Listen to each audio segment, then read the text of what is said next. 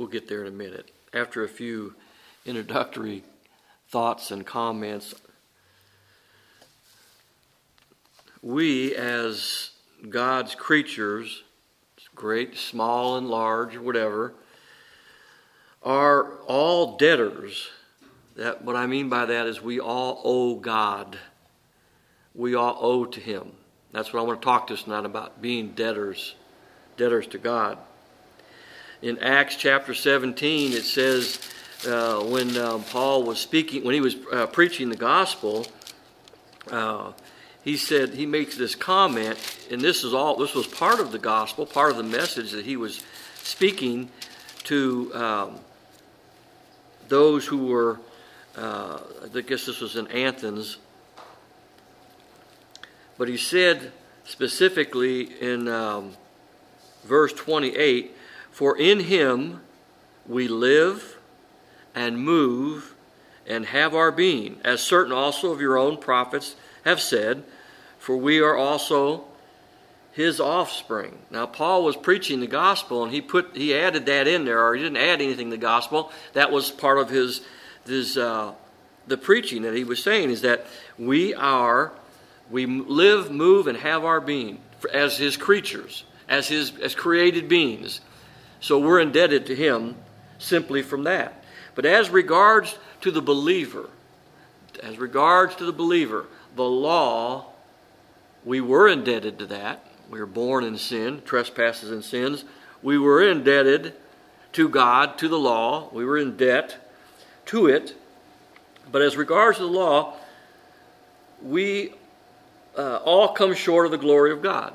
Every person is born in sin. We come short of the glory of God. Thusly, we are all debtors to the law. But oh, the good news of the gospel. Jesus Christ satisfied that debt. He paid it all in full.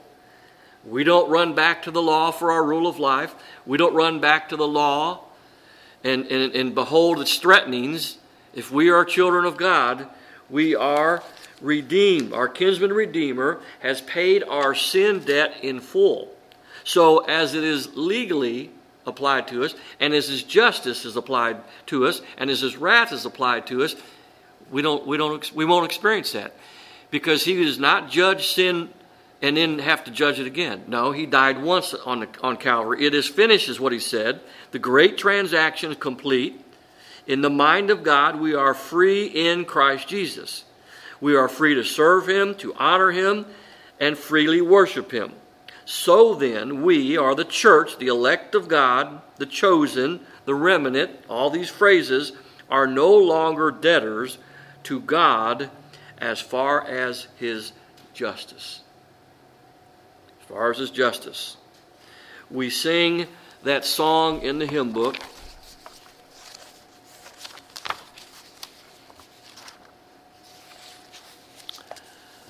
Sing, O sing, of my Redeemer. With His blood He purchased me. On the cross He sealed my pardon, paid the debt, and made me free. Paid the debt. That is, it's an amazing fact. It's an amazing truth. It's an amazing anchor in the gospel of the grace of God. The Lord Jesus Christ has paid our debt, paid our sin debt. So I asked the question, we're talking about debtors. We're talking about indebted to God. So does the believer owe God nothing, or does he owe God for naught all that He's done? Are we indebted to Him?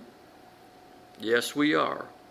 We owe, and I'm going to use that term interchangeably, indebted and owing. If you're in debt to somebody, if you don't own the mortgage on your home, the bank does, you're in debt to the bank. But we don't owe the law. We don't owe anything to the law. It's been satisfied, justified, and fulfilled. But we owe God much in every way to His everlasting love. Now, Spurgeon made this comment, and it just hit me, it struck me. He said, we are debtors, or we owe, to every single one of God's attributes. Every attribute of God we are in debt to. Now I just had to stop, and I told Melinda about that, and then that's when we were looking for Pink's attributes of God. Well, I looked at the attributes of God, and I'm not going to go over, there's 20 or whatever, however many he's got. I'm not going to go over. I'm going to go over a few. In A.W. Pink's attributes of God, for instance, we owe to God's solitariness. What does that mean? God is in need of nothing. He's independent. He's in need of nothing. When he created, it didn't add anything to him. It didn't take anything to him. Nothing adds to him. Yet he created man in order to redeem us. We have redemption, even though God is solitary. Second thought, God's decrees. What does that mean? That means his eternal purpose, which included our sinful self. Yet he predetermined to voluntarily humiliate his Son on our behalf. I'd say we owe to God's decrees. Thirdly, God's faithfulness. That is, he is faithful to his covenant. We know about his covenant, the covenant of grace. God's faithful to his covenant. Therefore, he's faithful to his own sacrifice, his Son, and therefore, those who are mentioned in that said covenant, his people. His faithful. We owe a debt of gratitude, of thankfulness to his solitariness, his decrees, his faithfulness, just to name a few. Now, what do I mean by indebted? Well, this is what the Oxford Dictionary said. The Oxford Dictionary defines indebtedness or indebted, the feeling of owing gratitude for a favor. Okay? The feeling of owing gratitude, thankful for a favor. Grace, isn't it? Grace isn't the free favor of God. So that's what I want to look at. Now I want to look at Romans chapter 8, where you're at, and look at one verse. Romans chapter 8 and verse 12. And 3 words. Therefore, brethren, and he's talking to the believers, we are debtors. Now I know he's saying we are debtors, not to the flesh, to live after the flesh. For if you live after the flesh, you shall die, but if you through the Spirit do mortify the deeds of the body, you shall live. So he's speaking about the flesh and the Spirit. But he makes this phrase, therefore, brethren, we are debtors. So we're just going to stop there. We are debtors. We are indebted. We have the feeling, the mental, emotional, the heart, the soul. We have the feeling of gratitude. This is every believer. This is not an option. If you are saved, if you claim to be saved by the free and sovereign grace of God in Christ Jesus through the understanding and receiving of the gospel, the declaration of peace, then you're grateful. Well, turn with me to 1 Corinthians chapter 6. 1 Corinthians chapter 6. Paul, in essence, says the same thing here. In 1 Corinthians chapter 6, verses 19 and 20. What? He's speaking to the brethren.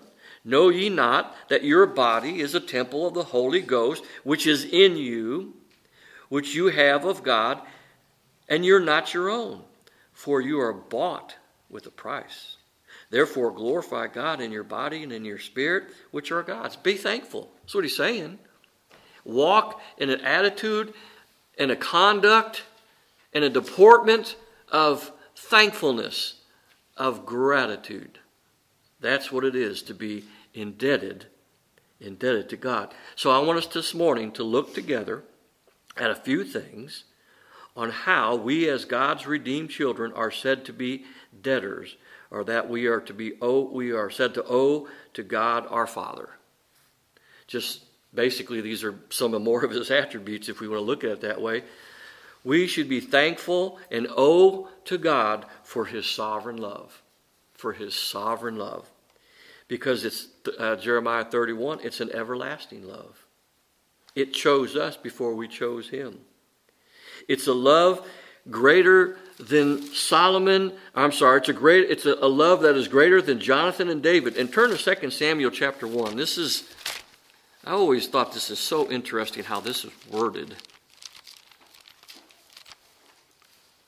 2 Samuel chapter 1 and verse 26. David is mourning over Jonathan's death.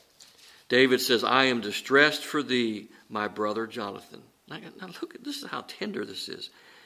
Very pleasant hast thou been unto me.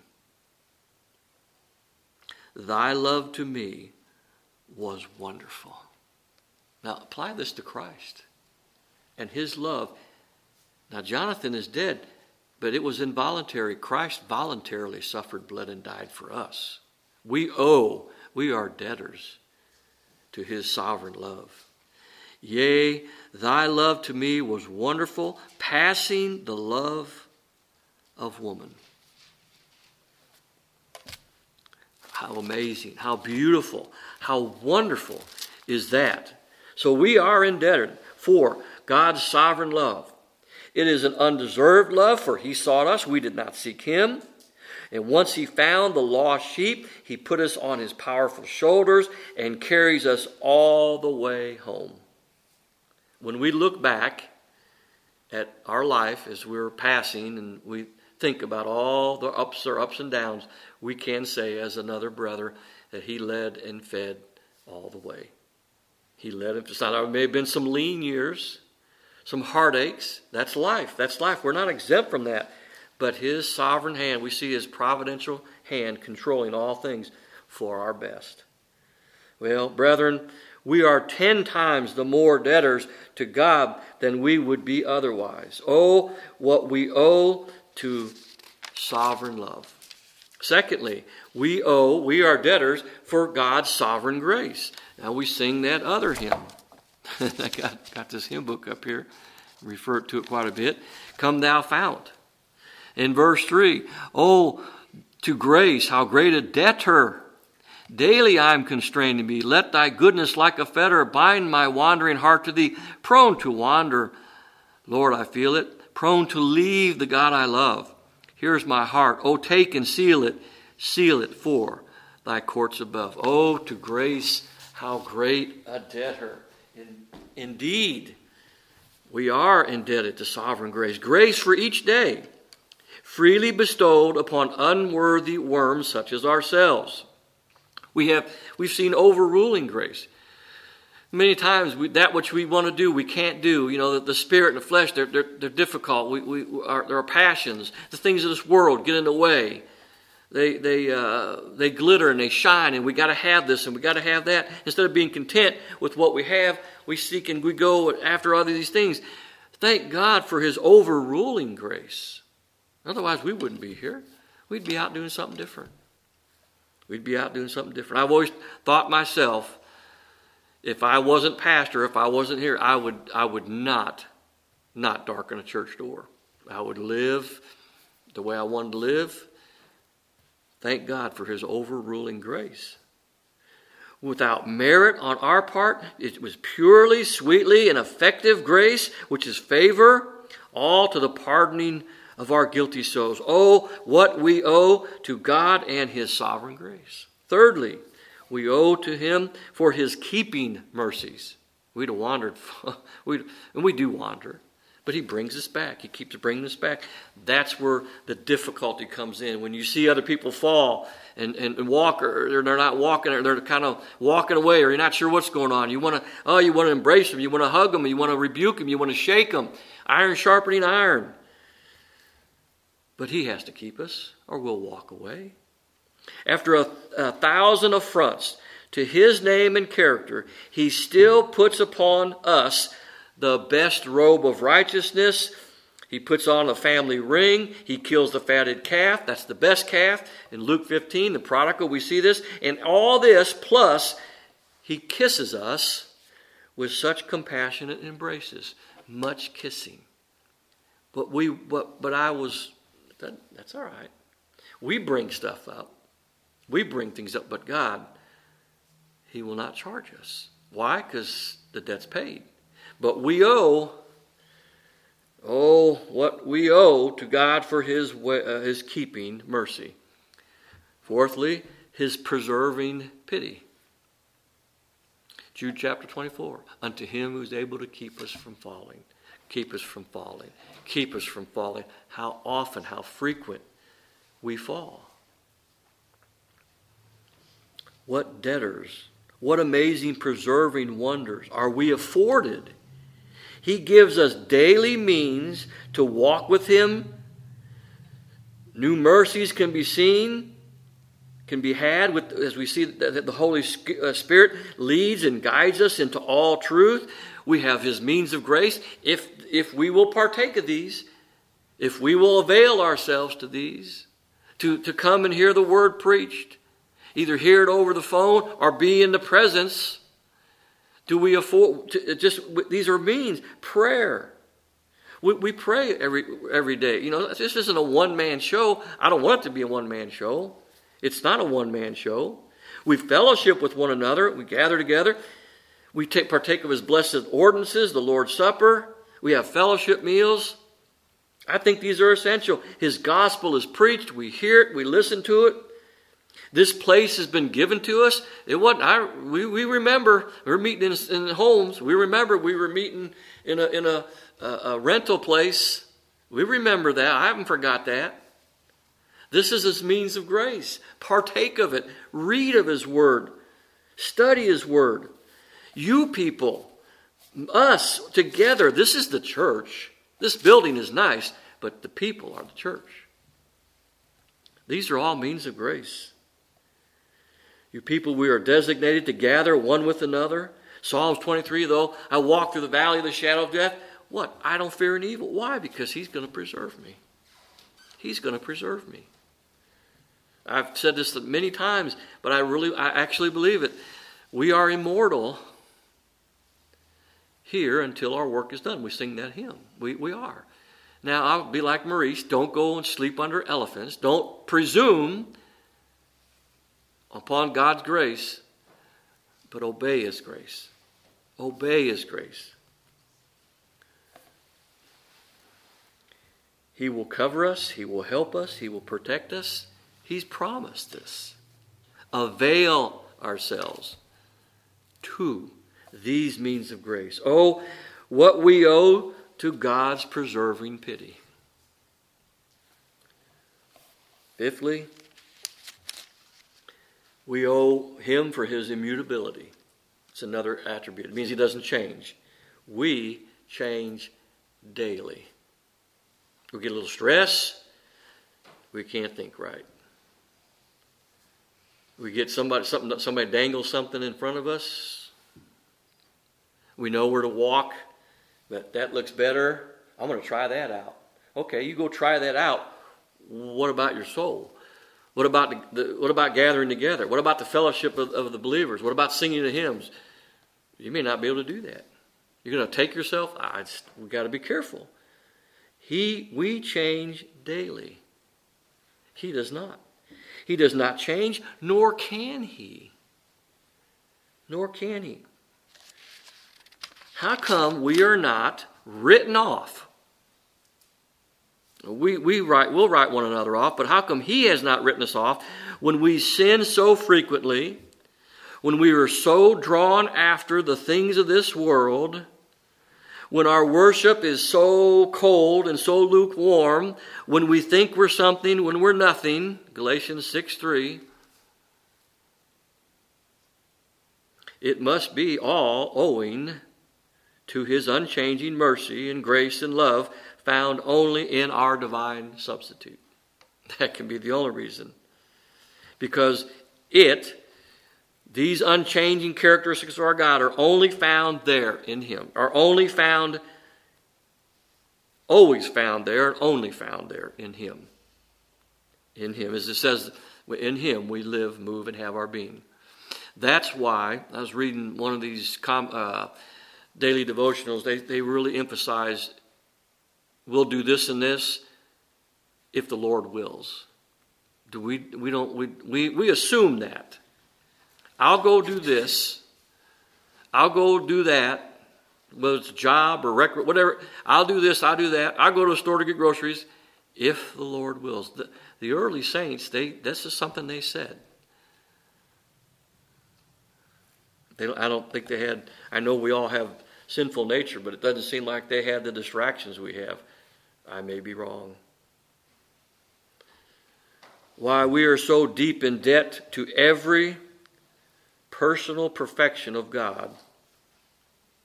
To Him we owe ourselves, our life, our all. We do. It's amazing. He gives us breath. Food.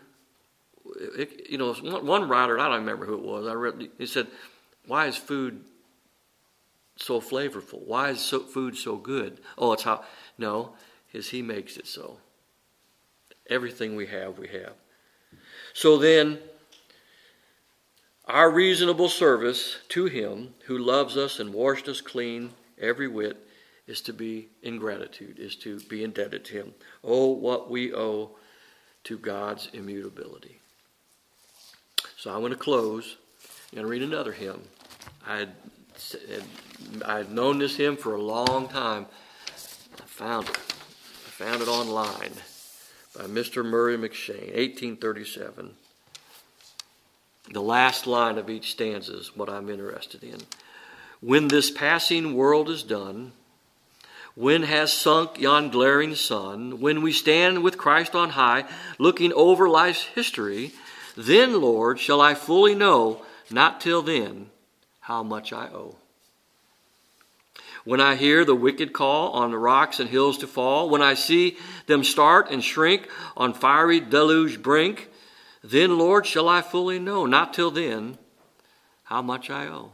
We could have been crying just like them. When I stand before the throne, dressed in beauty not my own. When I see Thee as Thou art, love Thee with unsinning heart, then, Lord, shall I fully know, not till then, how much I owe. When the praise of heaven I hear, loud as thunders to the ear, loud as many waters' noise, sweet as harp's melodious voice, then, Lord, shall I fully know, not till then, how much I owe. Chosen, not for good in me, wakened up from wrath to flee, hidden in the Savior's side, by the Spirit sanctified, teach me, Lord, on earth to show, by my love, how much I owe. Can we not do that? We should as believers. Let us communicate. Let us hold this place like it's the last place on earth. Let's be here if we can. If we can't, I understand some things. It's just the way it is, that life happens. But I do know opportunities make greater temptations. You can just say, nope, I'm not going to do that. Why? I've got people to meet. I've got brethren to sing praises with. I've got a God to worship. And this is where I'm going to be. This is where I want to be. Thank God if we do want to be there. You know how we pray that the Lord would bring other sinners by. This leper colony. Bring us more lepers. Bring us more lepers. But if not, like Martin Luther said, here and I stand. By the grace of God, I can do no other. Nathan, would you close this, please?